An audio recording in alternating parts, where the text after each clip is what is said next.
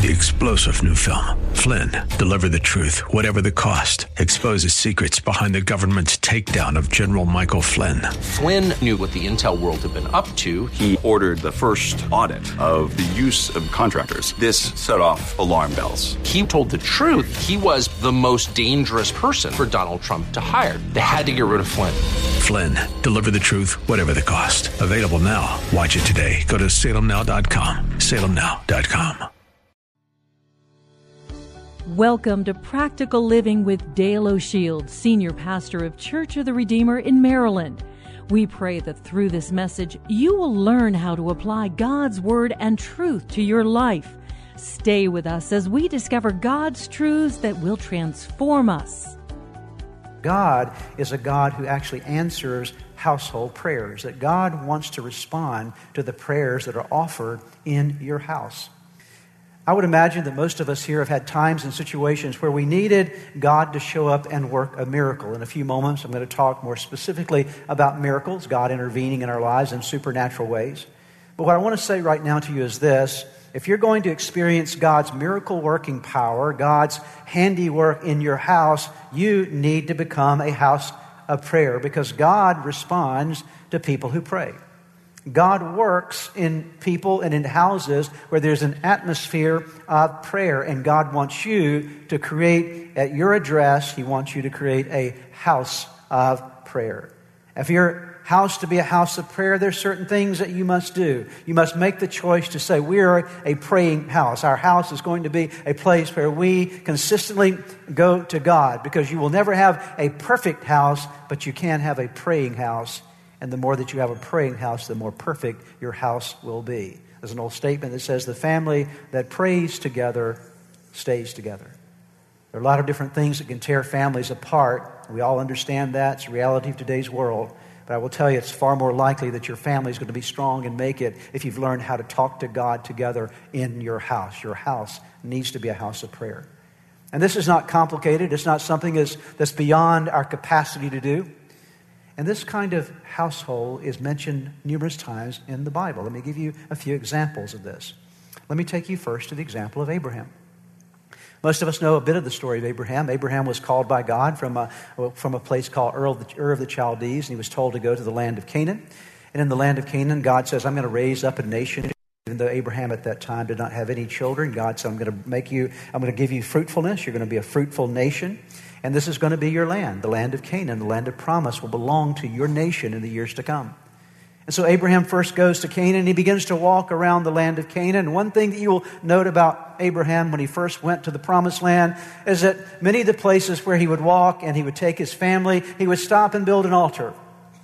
So he'd build an altar there and they would worship. The family would worship together. It would be marked by a pile of stones or some kind of memorial. And there Abraham would say, this is our altar to God, that they would go back and visit from time to time. And then they would go on to another place in the journey in their promised land and build another altar. An altar represents a place of prayer. And so everywhere that Abraham went and stopped for a bit, he would also create an environment of prayer. His family understood prayer.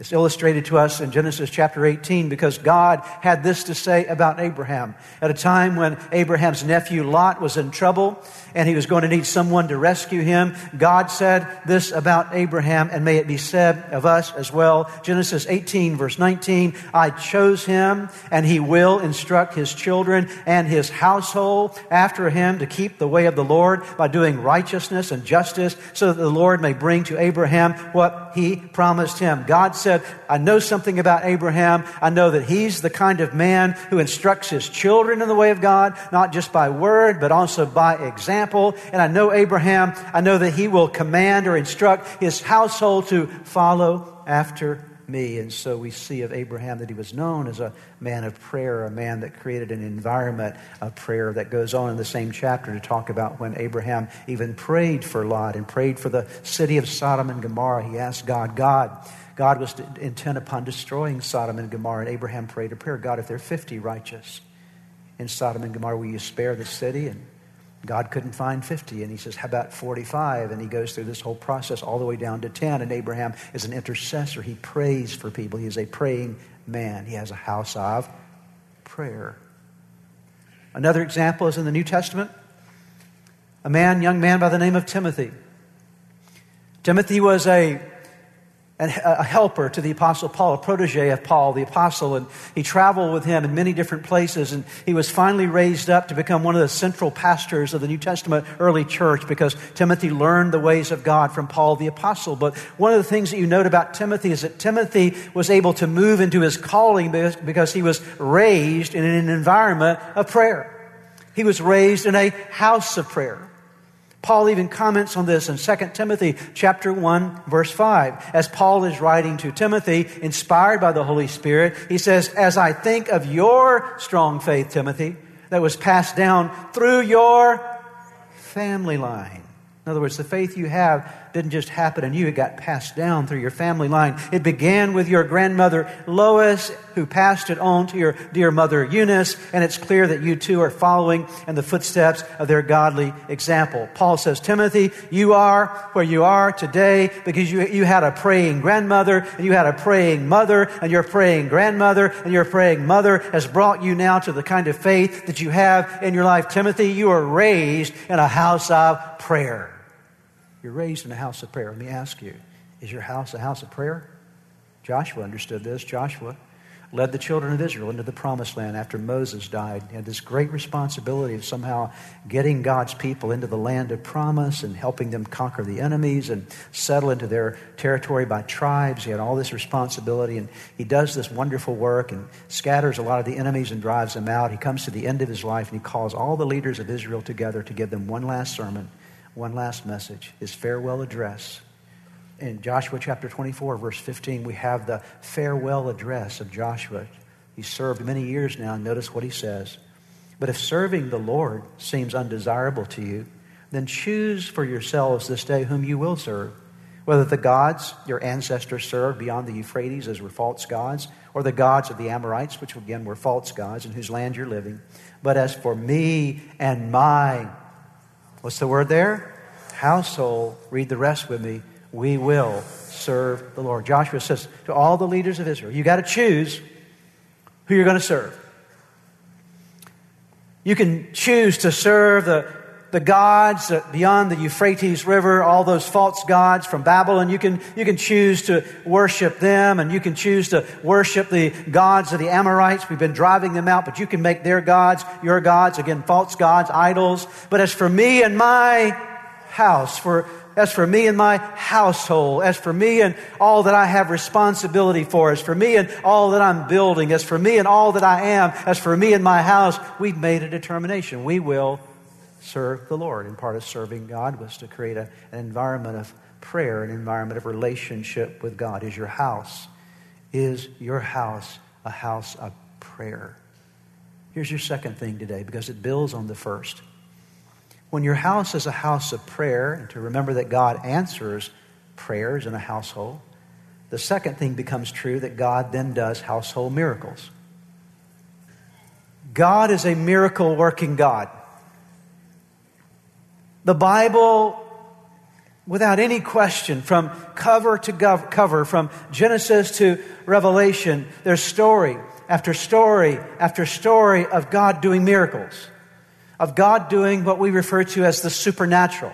Let me explain what a miracle is. A miracle is when you have a problem, a situation, a challenge, a circumstance that goes beyond the natural ability to solve it. You can't bring any natural resources to fix it. You can't bring natural resources or natural reasoning to resolve it. You need something beyond the natural. And then God steps in, and when God steps in, He works it out in a way that only He can work out, and that is called supernatural. Okay?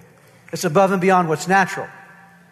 So the only way you can say this happened was the fingerprints of God are all over it, that God did this because it couldn't have happened any other way. We're not smart enough to do this. We don't have the reasoning capacity to do this. We don't have the ability or the resources to do this, but God did it. That is a miracle. It is something that goes beyond the natural, supernatural. And the good news is that God does this kind of work still today. God is still in the miracle-working business today. Very clear. Notice what the Scripture says in Luke 1:37. For nothing is impossible with God. Nothing, no thing, nothing is impossible with God. Mark 10:27. Jesus looked at them and said, with man this is impossible, but not with God. Read the rest with me. All things are possible with God. Did you hear that? Jesus said, with man this is impossible, but not with God. All things are possible with God.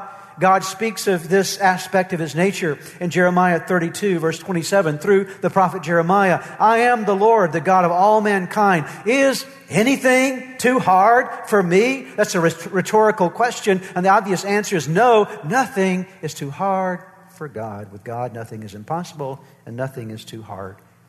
Matthew chapter 8. The story I'm about to read takes place in a little fishing village northwest shore of the Sea of Galilee. It's called Capernaum. Peter lived in Capernaum. Peter had a house in Capernaum. Jesus made that his hometown during his earthly Galilean ministry.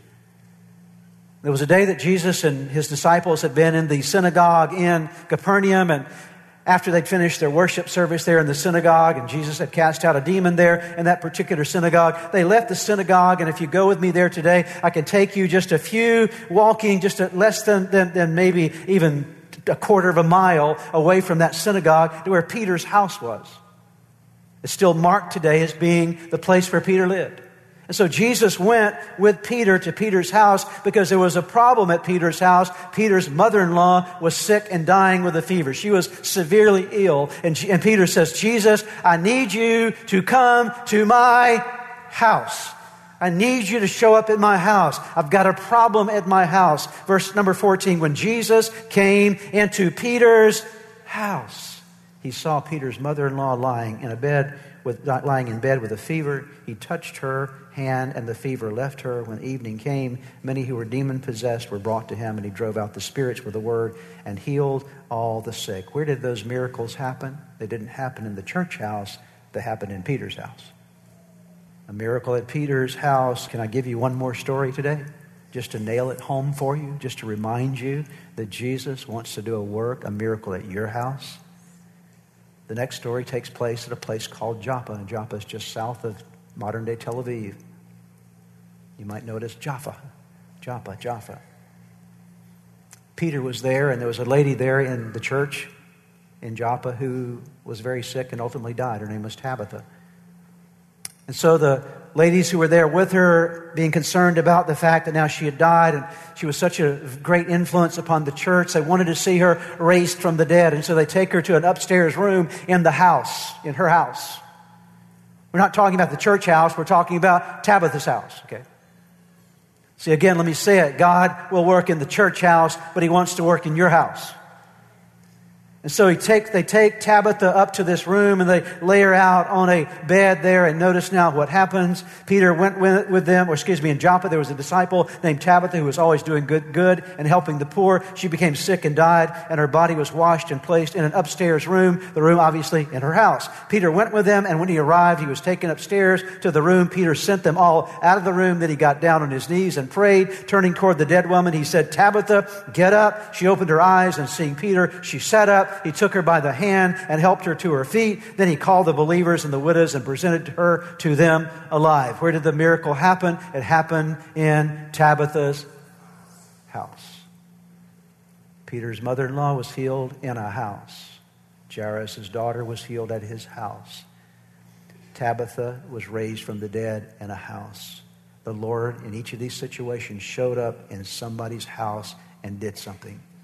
Dear ones, hear me today. When God shows up in your house, He always shows out in your house. When He shows up in your house, He always does things in your house that marks the fact that He's been there and He's done something for you. There's a miracle waiting for you in your house. So how does it happen? How do we welcome Jesus into our house? Let me walk you through this fairly quickly. I've got about 10 minutes here, so we're going to do this very, very quickly. Number one, you've got to make sure that you're asking God to come to your house. You've got to make sure that your needs are known to God. You need to be a person of prayer. I mentioned it a moment ago. I want to highlight it again. You need to take your big problems to God in prayer and your small problems to God in prayer. You need to take everything to God in prayer. There's not a single thing that you don't need to pray about. And when you have a problem, especially in your life, you need to make God your first court of appeal. Before you call somebody else, you call God. That when your kids get sick, the first one you call on is Dr. Jesus. I'm not saying you shouldn't call the doctor too. But you might be on the way to the doctor's office and you're calling on Dr. Jesus. As you're going to the human physician, you're calling on the heavenly physician. Okay? And this whole idea of bringing Jesus into everything that you do, when you have a financial problem, instead of picking up the phone and calling everybody you know and asking for a loan, okay, you say, Dr. Jesus, financial advisor Jesus, Jesus who meets every need according to my riches and glory, I'm calling on you first to meet the need. I have a lot more month than I have money right now. And I'm asking you to help me to deal with that shortfall, and Jesus knows how to help you. He might guide you, and usually will guide you to some very practical things that you will need to do, but it starts with Him. Call upon Him. Ask God. Make Him your first court of appeal. Then second of all, you need to stand in and stand with faith. What does that mean? It means now that I've asked God for this miracle, I've asked God to help me with this problem, I presented it to Him, now I'm going to take a stand in faith and a stand with faith. What does this mean? To stand in or with faith is simple. It's not complex. A lot of folks say, well, I don't know if I have enough faith. You do. Okay, you already have enough. You don't need a lot of faith to see God work. Because first of all, you don't have to make something happen. Faith is a simple belief. That's all it is. Okay? And you already have faith. Every person here today, faith already exists inside of you. You would not be in this room today if you did not already have faith. You wouldn't be here. And you demonstrate faith every day of your life. You demonstrated it a few moments ago. As I've told you this example, I've used it many times, and I think it's perhaps the easiest example to use. When we asked you to sit down a few moments ago, every one of you sat down. You didn't stop for a moment and worry as to whether your chair was going to hold you up. You didn't say, I'm not sitting down. I don't know if that chair can hold me up. You didn't put your foot up and try and test it out. You didn't watch somebody else to see if they're going to fall before you did. You just sat down. What was that? It was you had the confidence that that chair was going to hold you up. That is faith.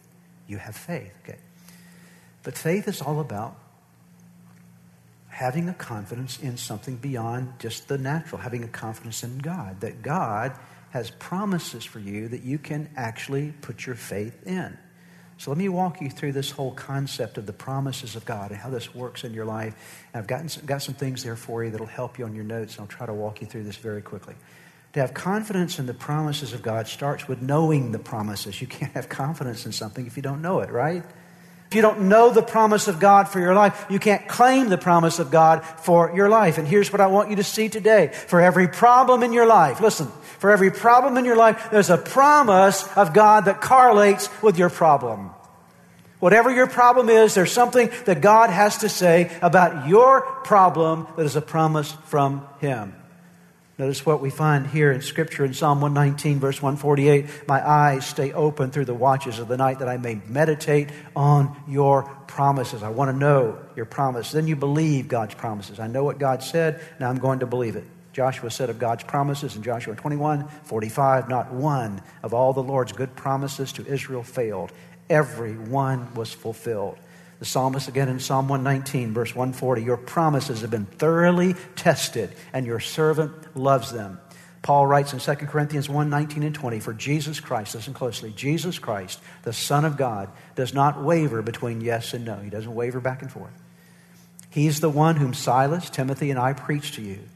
And as God's ultimate yes, He always does what He says. For all of God's promises have been fulfilled in Christ with a resounding yes, and through Christ our amen, which means yes, ascends to God for His glory. What does that mean, Paul? What are you saying? Well, it means this.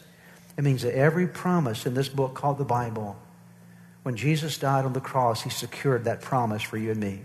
And He said, yep, that's a promise for my people. That's a promise for my children. And He waits for us to say yes to the promise that God has given. That's the next thing. You claim the promise of God. To claim the promise of God, you say, this promise now is mine. I believe what you said, God. I know your promise. I see how that's promised. If I have a need in my life, I know Philippians 4:19, for my God shall supply all of my needs according to His riches and glory by Christ Jesus. So I have a financial need. I have a spiritual promise. I believe that promise, and now I claim it. God, I thank you that this is real for me. It's not just something for somebody else. It's something for me. It is for my life. I claim it as my promise from you. And you grab hold of it and you make it yours. It is yours. You claim it. And then we rest in God's promise. Now, God, I know what you've said. I'm going to rest in you. The Bible speaks of a rest that comes in Hebrews chapter 4. When we use our faith in God, Isaiah 26:3 says, you will keep in perfect peace those whose minds are steadfast because they trust in you. So that trust and rest, and then you wait on God's promise. See, God's promise, when God promises you something, He promises you on His timetable, not yours. Right? Right? And God always knows the right timing, okay? So just to remind you of something, when you claim a promise from God, don't tell Him when it's going to happen, and don't try to tell Him how it's going to happen. So to trust God's promise is to say, God, I trust you whenever you want to do it, and whatever way you want to do it, and whatever box it comes in is okay. I'm not going to tell you how to wrap it up for me. I'm just going to tell you that when it's right, I know you'll bring it to me, and whatever manner you want to bring it to me, I know that I can trust you, and so I'm just going to wait upon you, God, to deliver on your promises. Psalm 130 verse 5 says, I wait for the Lord, my whole being waits, and in His word I put my hope. So you wait on Him. Read Matthew 7:11 with me. Let's read together. If you then, read with me. If you then, though you're evil, know how to give good gifts to your children, how much more will your Father in heaven give good gifts to those who what? Ask Him. Read James 4:2 with me. You do not have because you do not ask God. The word that appears in both of those passages is the word ask. You've got to ask, okay? You got to ask. Here's the last word here. You got to keep an atmosphere of worship, gratitude, and praise going on. The atmosphere of your house needs to be an atmosphere of worship and praise and thanksgiving to God, because that invites the presence of God to work in your house. Let's conclude by reading Philippians 4, 6, and 7. Very important instructions. One of my favorite passages in the New Testament from this particular rendering, Living Bible. Are you ready? Would you read with me? Don't worry about anything. Instead, pray about everything. Tell God your needs, and don't forget to thank Him for His answers. Let's stop. Let's pause. Hit the pause button right there for a moment. Paul says, right, Philippians, Church of the Redeemer, saints of God, those that are gathered here on this morning, don't worry about anything. Instead, pray about everything. Don't give your time to worry. Instead, give your time to prayer. Tell God your needs. So Paul says, don't worry about anything, but pray about everything. Because worry really is useless. Prayer is productive. Worry is not going to get you anything. But what I would say to you is this. If you pray, you don't need to worry. If you don't pray, you might need to worry. Okay? But prayer and worry don't go together, because really your worry list ought to become your prayer list, okay? That's what you're praying about. And so Paul says, don't worry about anything. Instead, pray about everything. Tell God your needs. And then notice what he says next. And don't, what does it say? Don't. Now, when you tell somebody don't forget, why do you tell people don't forget? Because they're likely to forget. When your kids are going out in the morning, don't forget your lunch. Why? Because they're likely to forget their lunch, okay? So you say don't forget based upon things that people are likely to forget, okay? So Paul says don't worry about anything. Instead, pray about everything. Tell God your needs, and don't forget to thank Him for His answers. What do we usually forget to do? We usually forget to thank Him for His answers. Now, by the way, notice this. Your thanking for His answers most of the time comes before you get the answer. Did you hear what I said? You don't have to wait till you have it to say thank you for it. Okay? Because you're living your life on a promise, okay, from God that you're sure will be fulfilled in your life. Perhaps as you have been listening to today's broadcast, you felt a stirring in your heart, something that reminded you that you need to get something right in your life with God. The first way to start in that journey with God is to open your heart to Jesus Christ, to make Him the Lord of your life, to turn over all your life to Him. And that begins with a very simple prayer. I want to lead you in that prayer right now, and it's a prayer that you can pray right where you are. Say these words: Jesus, I invite you into my life today to forgive me of all my sins.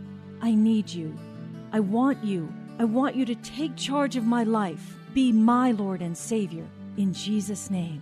Now, if you just prayed that prayer with me, I want to encourage you with a promise from God's Word that says, when we call on God's name, when we call on the name of His Son Jesus, there is salvation that is brought to our lives. He changes us from the inside out. And the Bible says that if any person is in Christ, he is a new creation. Old things pass away. Behold, all things become new. And that's what's happened to you today as you've opened your heart to Christ. Let me encourage you. You need to take the next step. The next step is to make sure that you get into a good Bible-believing church where you're studying God's Word. And make sure you get a copy of God's Word and begin to read it. Spend some time each day in prayer. You've been listening to the teaching ministry of Practical Living with Dale O'Shield, Senior Pastor of Church of the Redeemer in Maryland. If you would like more information, please visit our website at church-redeemer.org. May God bless you and make you a blessing.